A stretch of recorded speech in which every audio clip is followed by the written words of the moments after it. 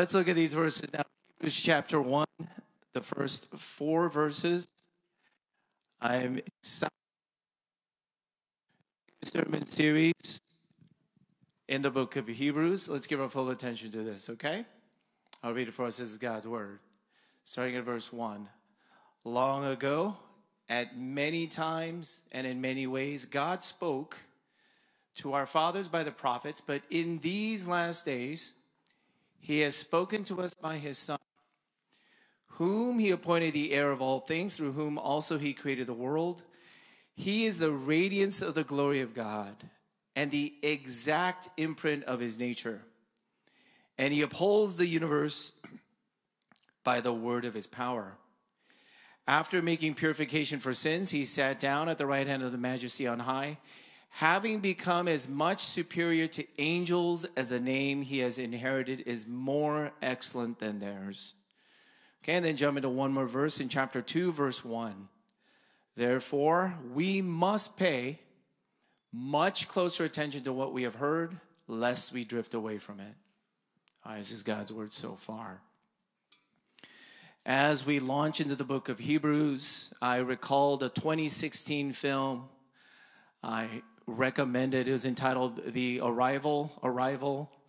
There's a linguistics professor played by Amy Adams who leads an elite team, and they're all in a panic and a rush. They must find a way to have intelligible communication with these extraterrestrial beings. There are 12 ginormous ships that touch down on planet Earth, seemingly random locations. And these ginormous ships, of course, all it does is it brings dread. And I think it's a fine film, atmospheric, well played. I think the soundtrack is spectacular. I recommend it. Here, in the beginning of the book of Hebrews, we are told God himself has had no difficulty, no issues in communicating with the very people he loves, the people he made in love. It says, at many times and in many ways. Through voices, dreams, fires, animals talking. Miraculous signs and wonders, diverse ways, and of course through his prophets, his messengers.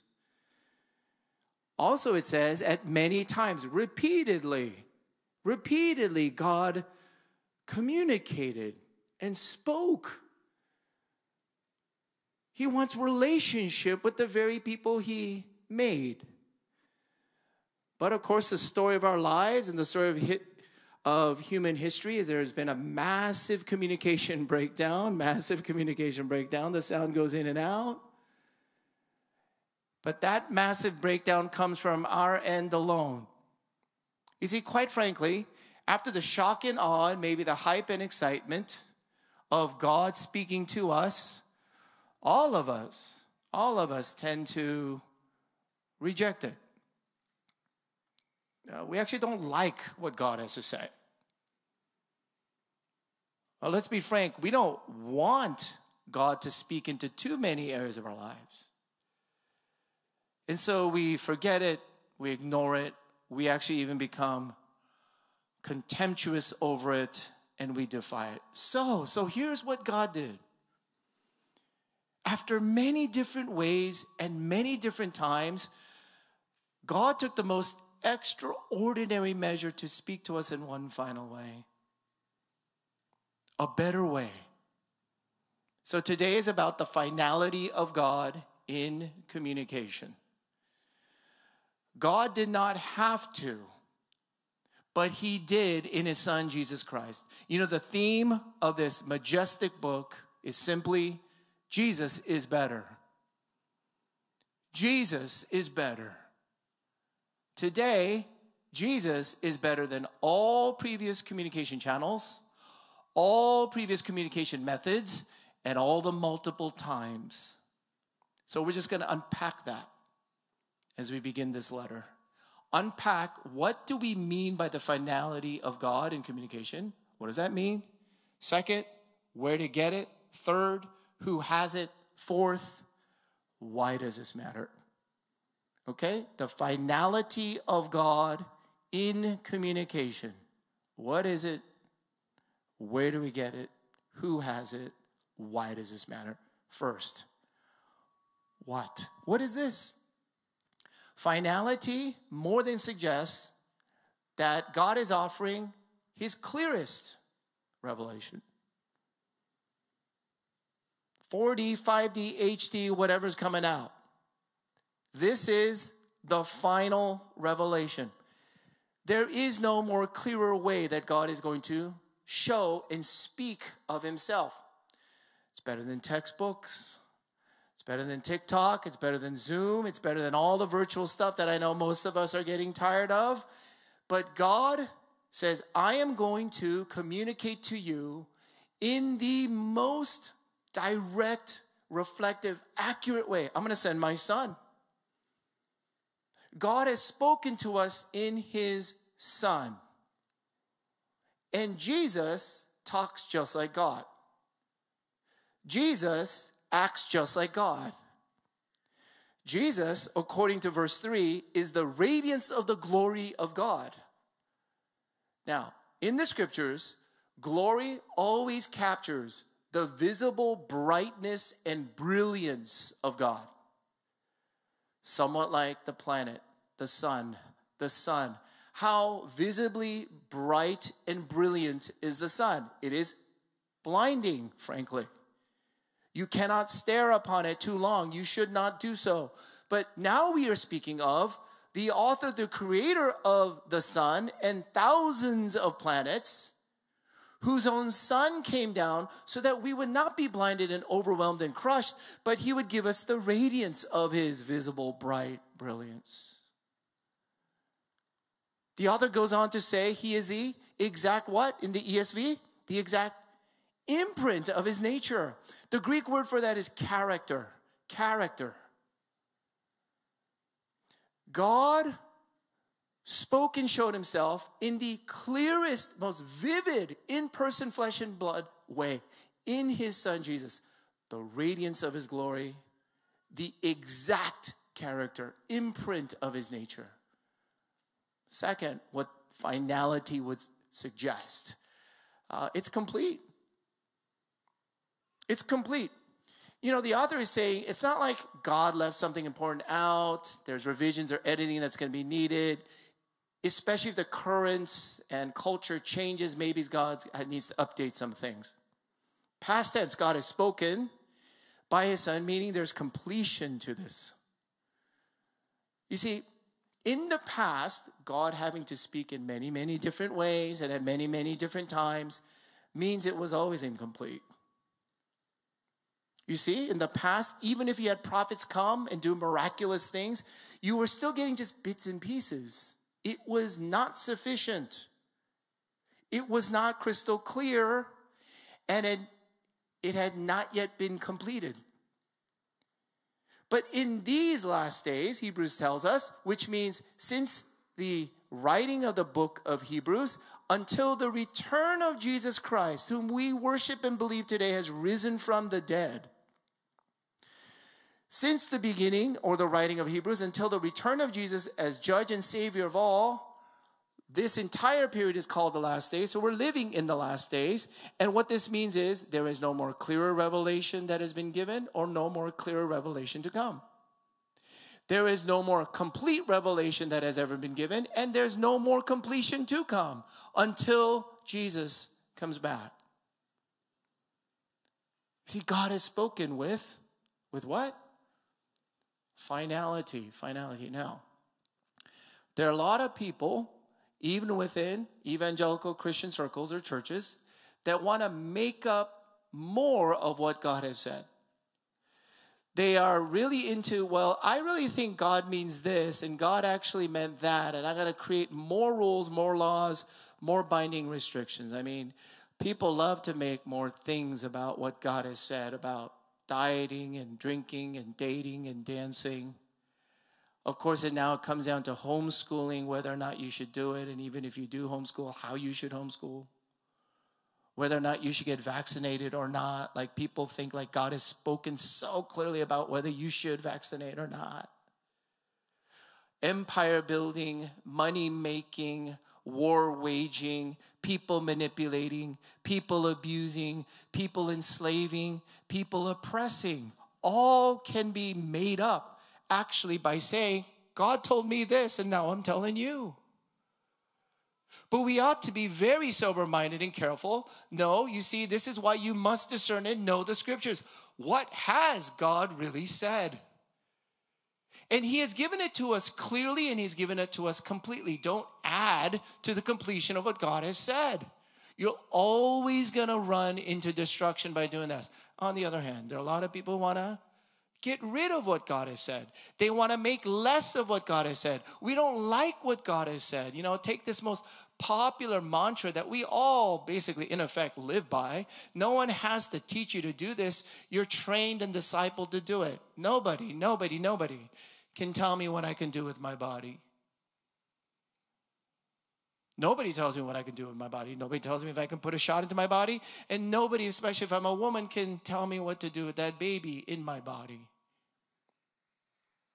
Now you see, if God has not spoken to those matters, you're right, nobody should tell you. In fact, this pastor up here should never tell you with any kind of binding authority over your life. If God has not said these things, there's nothing to appeal to. But God has spoken. God has spoken. How? In his Son. In his Son with finality. That's clear and that's complete. Last thing, I already implied it. By finality, it means authority.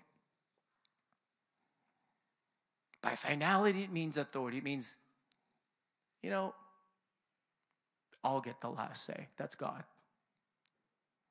Okay, it's good. We've had all this debate and discussion. We've heard all your complaints and all your special circumstances and all the exemptions, everything. And then at the end of the day, what this is claiming, the scriptures are claiming, is that God says, okay, but I'm going to get the last word. And how much authority does God have? Look at verse 2. Look at verse 2. Through whom he created the world. He has spoken in his Son, and then through whom? Through Jesus, the Word, he's created the whole world. How much authority does the Word of God have? It brought everything into being, everything out of nothing. Look at verse 3. Look at verse 3.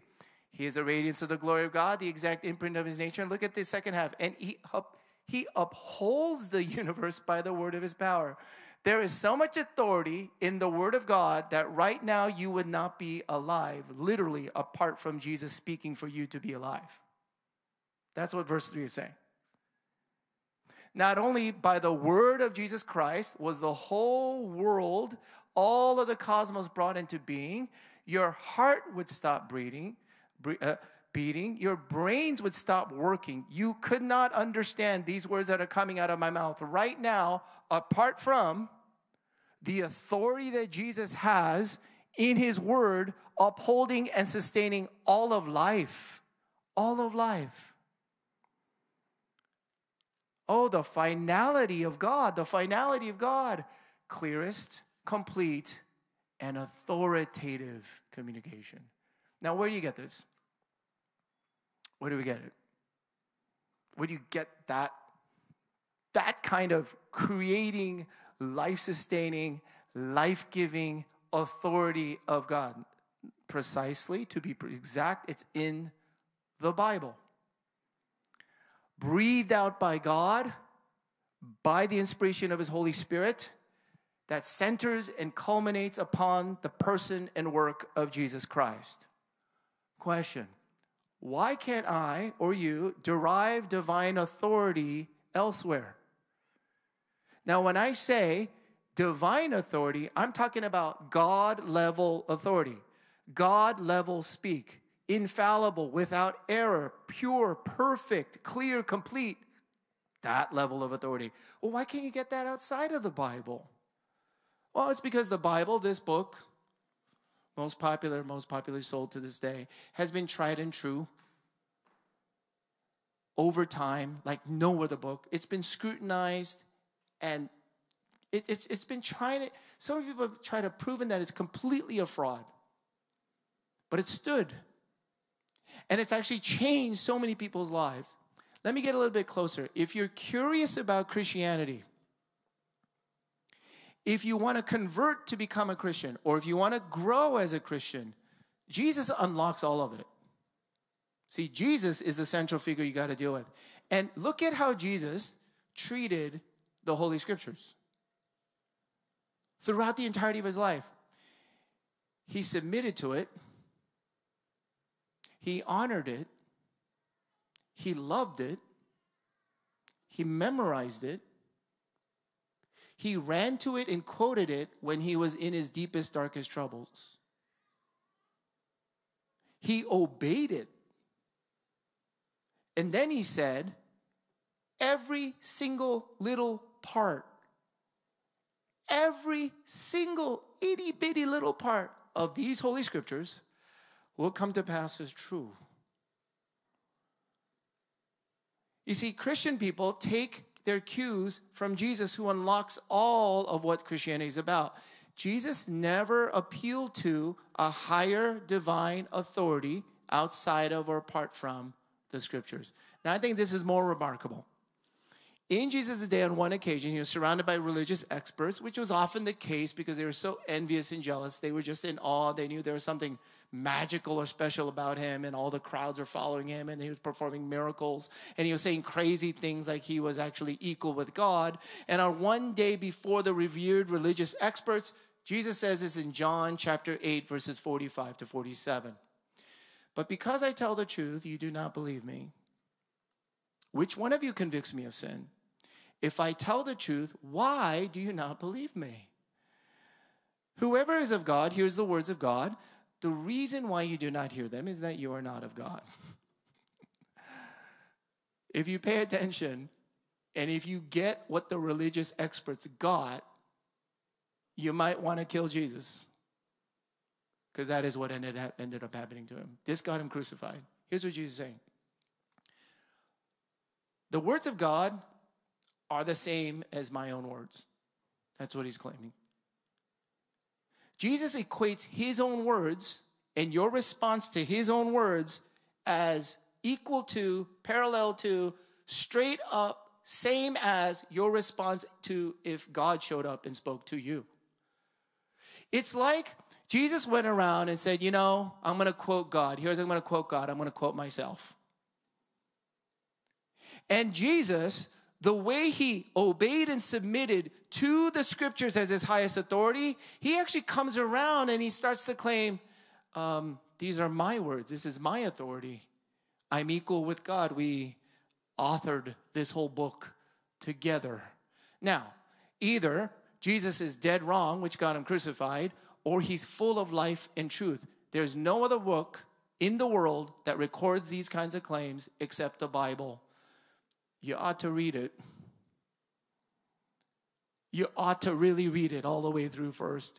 There's no other book that claims such things.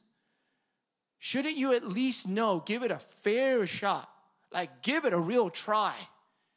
Is this true or is it absolutely insane? What is finality? Where to get it in the Holy Scriptures? Third, it's a question. Who has it? Who has it? I'll put it this way. How does God have finality with you apart from complete and clear words outside of you? Yeah, I'll put it a different way. How does God exercise authority in your life? Can you describe how, when, where, what, why? How does God exercise, if you believe in God, authority over your life if it isn't coming from the Holy Scriptures? Or you might say, well, I just go with it. I have religious instincts. I have good feelings. I let that be my guide.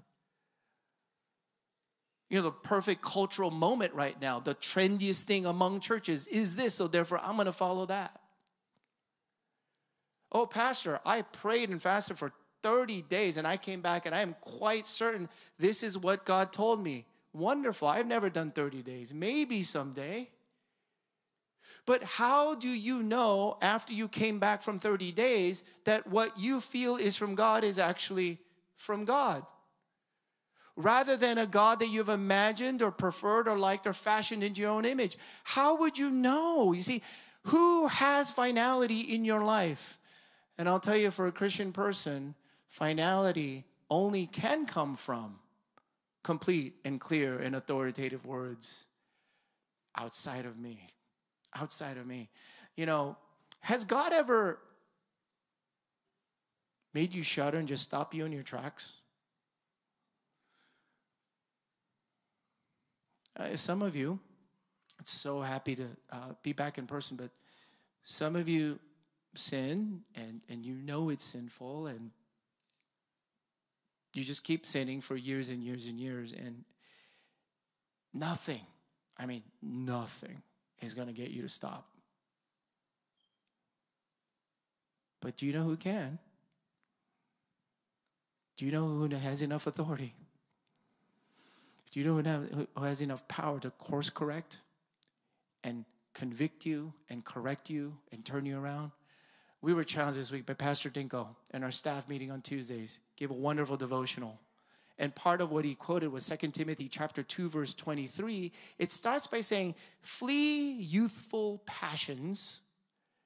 And then it goes on and says, have nothing to do with foolish, ignorant controversies. You know that they breed quarrels. You know, as your pastor, but a fellow Christian brother, I get tempted. I get really tempted, especially online, because we haven't been meeting in person, to get into fights. Do you know how many people are looking for fights these days? They are inciting, provoking, making the most unfair characterizations, just throwing out there, hoping someone will respond so they can debate you online. Here's what the scriptures come along and say. Christian people, do you know that you ought to not look for fights? Don't be quarrelsome. Don't go after the conflict just because you love conflict. Don't be contrarian just because you like being contrarian. Don't do this just because you like proving how smart or how right you are. No, but Christian people, be kind to all. That's what it says. I can't make that up. I wish it didn't say that. It says be kind to all, and then teach with all gentleness so that people may come around to repentance and believe in the truth. How does God, your God, have finality with you apart from words outside of you? You know, how do you know that God loves you and strengthens you? How can you really know that God loves you? How can you bank on that when all your present circumstances tell you otherwise? Oh, in Romans chapter 8 at the end it says, I am convinced that neither death nor life, nor angels nor demons. And he goes through a list of all the things that could come in the way of you believing and feeling that God loves you. And he closes, nor anything else in all of creation shall be able to separate us from the love of God that is in Christ Jesus. You see, does God ever differ from you? Does God ever contradict you? Does God ever get in your way and stop you and course correct? Or does God love you and comfort you and strengthen you in spite of everything that's falling apart around you? A little closer to home, how does God pick you up and keep you going like never before? Hebrews chapter 12, verse 3. Therefore, let us now run with endurance. Run with endurance. If you want to know how to run and finish your Christian life with endurance, read the rest of the verse. It tells you how. So it all boils down to this. Who has finality in your life? Here's what it boils down to. It's a practical pattern. Who has the last word? Who do you obey? Who has the last word? Who gets the last word in? And who do you obey? Oh, the finality of God, although he didn't have to. Clearest, complete, authoritative revelation. It's here. Divine authority. No other level of authority can exceed or surpass what's here in the scriptures. Look at how Jesus treated and spoke of it. Who has it? Do you obey? Do you submit yourself under it? We're going to close with this. Why does this matter? Why does this matter, Pastor? Look at chapter 2, verse 1. Chapter 2, verse 1. Therefore, we must pay much closer attention to what we have heard, lest we drift away from it. So the word for close attention is it's much stronger than what you would assume. It's to obsess over something. It's to pore over it. Close in the English language doesn't really come close. Obsessive. About what? The message you've heard or the message you could read and study. You see, the main audience of Hebrews is a people that like to drift. It's a people who have very short-term spiritual memory. They have amnesia. It's a people who like to waver. It's a people who are indecisive. It's a people who get really tired. It's a people who feel isolated. It's a people who want to give up. It's a people who question, is this really worth it? It's a people who are really broken and weak. It's a people who question again and again and again and again, look at all that's happening in my life. Really? Is this something that I should continue to do? And to the most wavering, drifting people, he says, we must obsess and pore over the Word of God, because if you don't, we drift. And the image of that is a boat out at sea, which you might have seen in the trailer, with no anchor. And if you grew up anywhere near the sea or the ocean, you know the waves and the winds, just the normal waves and winds with no anchor on a little boat, it's going to make that boat just drift and drift and drift out to who knows what direction. And then there's these things called sufferings and storms of life. There's these things called hurricanes and hurts of life. Not only are there the normal winds and the normal waves that would cause this boat to drift farther away, then you are very vulnerable to all kinds of devastation or shipwreck or being drowned or dashed against the rocks when storms and hurricanes come into your life. And the scary thing about drifting is this, is you don't notice it's happening. It's really casual because it takes no effort. You know, spiritually speaking, your life and my life drift and drift and drift, moves further and further and further and further away. Then storms and all kinds of havoc comes into your life, and the one you have drifted from is so far away, you actually start to believe he doesn't care about you, and he doesn't want to hear from you, and he has nothing left to give you. Do you know why this matters so much? Because drifting happens all the time. And if you don't notice you're drifting and you don't care that you're drifting, I'll give you a clue though. The first thing to go when you drift is close attention to the Word of God. Always. It's close obsession, poring over the Word of God. Do you know how much I love seeing you in person? Do you know how much I love even the blessings I feel in preparing and thinking of you, of how this might help and strengthen you after a long period of time that we've been able to meet together? Do you know how much joy and life that gives me? But I also want to warn you, as much as I love our church in its attentiveness and hunger and eagerness, at least on Sunday morning for about an hour or so, but if this is your only exposure, this is the only time you give any attention to the Word of God, and the rest of the 6 days, you are just drifting. I mean, drifted Monday through Saturday, hardcore all the way. I would just suggest to you, how else do you think, why do you think so many compulsions and anxieties and sins are besetting your life when you're getting 6 days of drift And there's no obsession in poring over the Word of God. You lose contact with God when you lose contact with the Word of God. It's that simple. No matter what you think and feel about your spiritual condition, according to chapter 2, verse 1, it says, if you're not obsessive about the Word of God, you're drifting. You're drifting. Oh, so how do you feel about right now? How do you feel about this right now? You know, I grew up in church, and all through junior high and high school, I don't remember a sermon except one. No matter how many times I was told, Harold, read the Bible, study the Bible, you should be disciplined in the Bible. Quite frankly, I thought it was a dread. I thought it was boring, and it was actually threatening. That's really what I thought. But thanks be to God that God gives us a better and final word. You see, pay close attention to the word actually really means pay much, much, much, much more closer attention to who the word is really all about.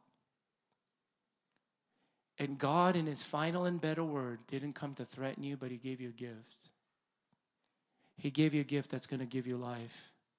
He gave you a gift that's going to make you live forever. He gave you a gift that's going to have you feel the love of God in your life. The better and final word is verse 3. Jesus Christ, the second half, who made purification for sins, sat down at the right of the majesty on high, having become as much superior to angels. More on that next week in verse 4. Superior to angels, the supremacy of Jesus. Because you know what you need most this morning? Do you know what you really need the most? What I need the most? It's not a better spouse at home. It's not better kids or better family if you have kids. It's not a better job with better income and better benefits. It's not even a better identity or better gender. It's not a better church. It's not a better commute. It's not a better president. It's not a better country. It's not a better century. It's not a better experience of falling in love or re-falling in love. You need something better than even if all your hopes and dreams came true. Because can I level with you? Can I speak in the clearest way I can, knowing that God has revealed through scriptures? Because when you and I stand before an altogether holy God who has perfect integrity, God requires a far, far better you.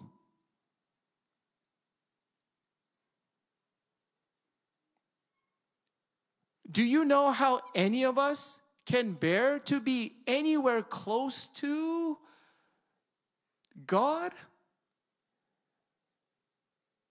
Here's what he says. I need you to be perfect. An absolutely perfect you. And this is why what you and I need the most is a far, far, far better salvation, a far better Savior. And only Jesus Christ alone qualifies. And today, as we come back in person, we get to pour and obsess over him by taking communion.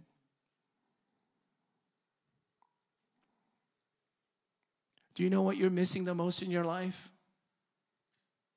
Is an actual pouring, obsessive love for what Jesus has done for you. He fell silent. He lost contact with God. He was shut out. The word of God was absent in his life so that the word of God would never leave you alone and never fall silent with you. Jesus Christ voluntarily came down. He did not have to. He came down, jumped overboard, went into that shipwreck, got dashed against the rocks at the cross so that you can be rescued and recovered and anchored down in the only one who can give you life that never ends. This is the finality of God. A much better word. Jesus. Jesus. And he is far better than anything you're chasing right now. And he's even better than the things you feel like you're losing right now. And this is why we come to the table. So we can sense that in full. Let me pray for us. Father in heaven, thank you, God, that you have spoken in Jesus, ultimately in a way to save and love us, not to get rid of us. And I pray, oh Lord, by the movement and power of your Spirit now, as we celebrate communion, Lord, bring our dead senses alive so we might obsess and fall in love and know the love of Jesus. We pray in Jesus' name. Amen.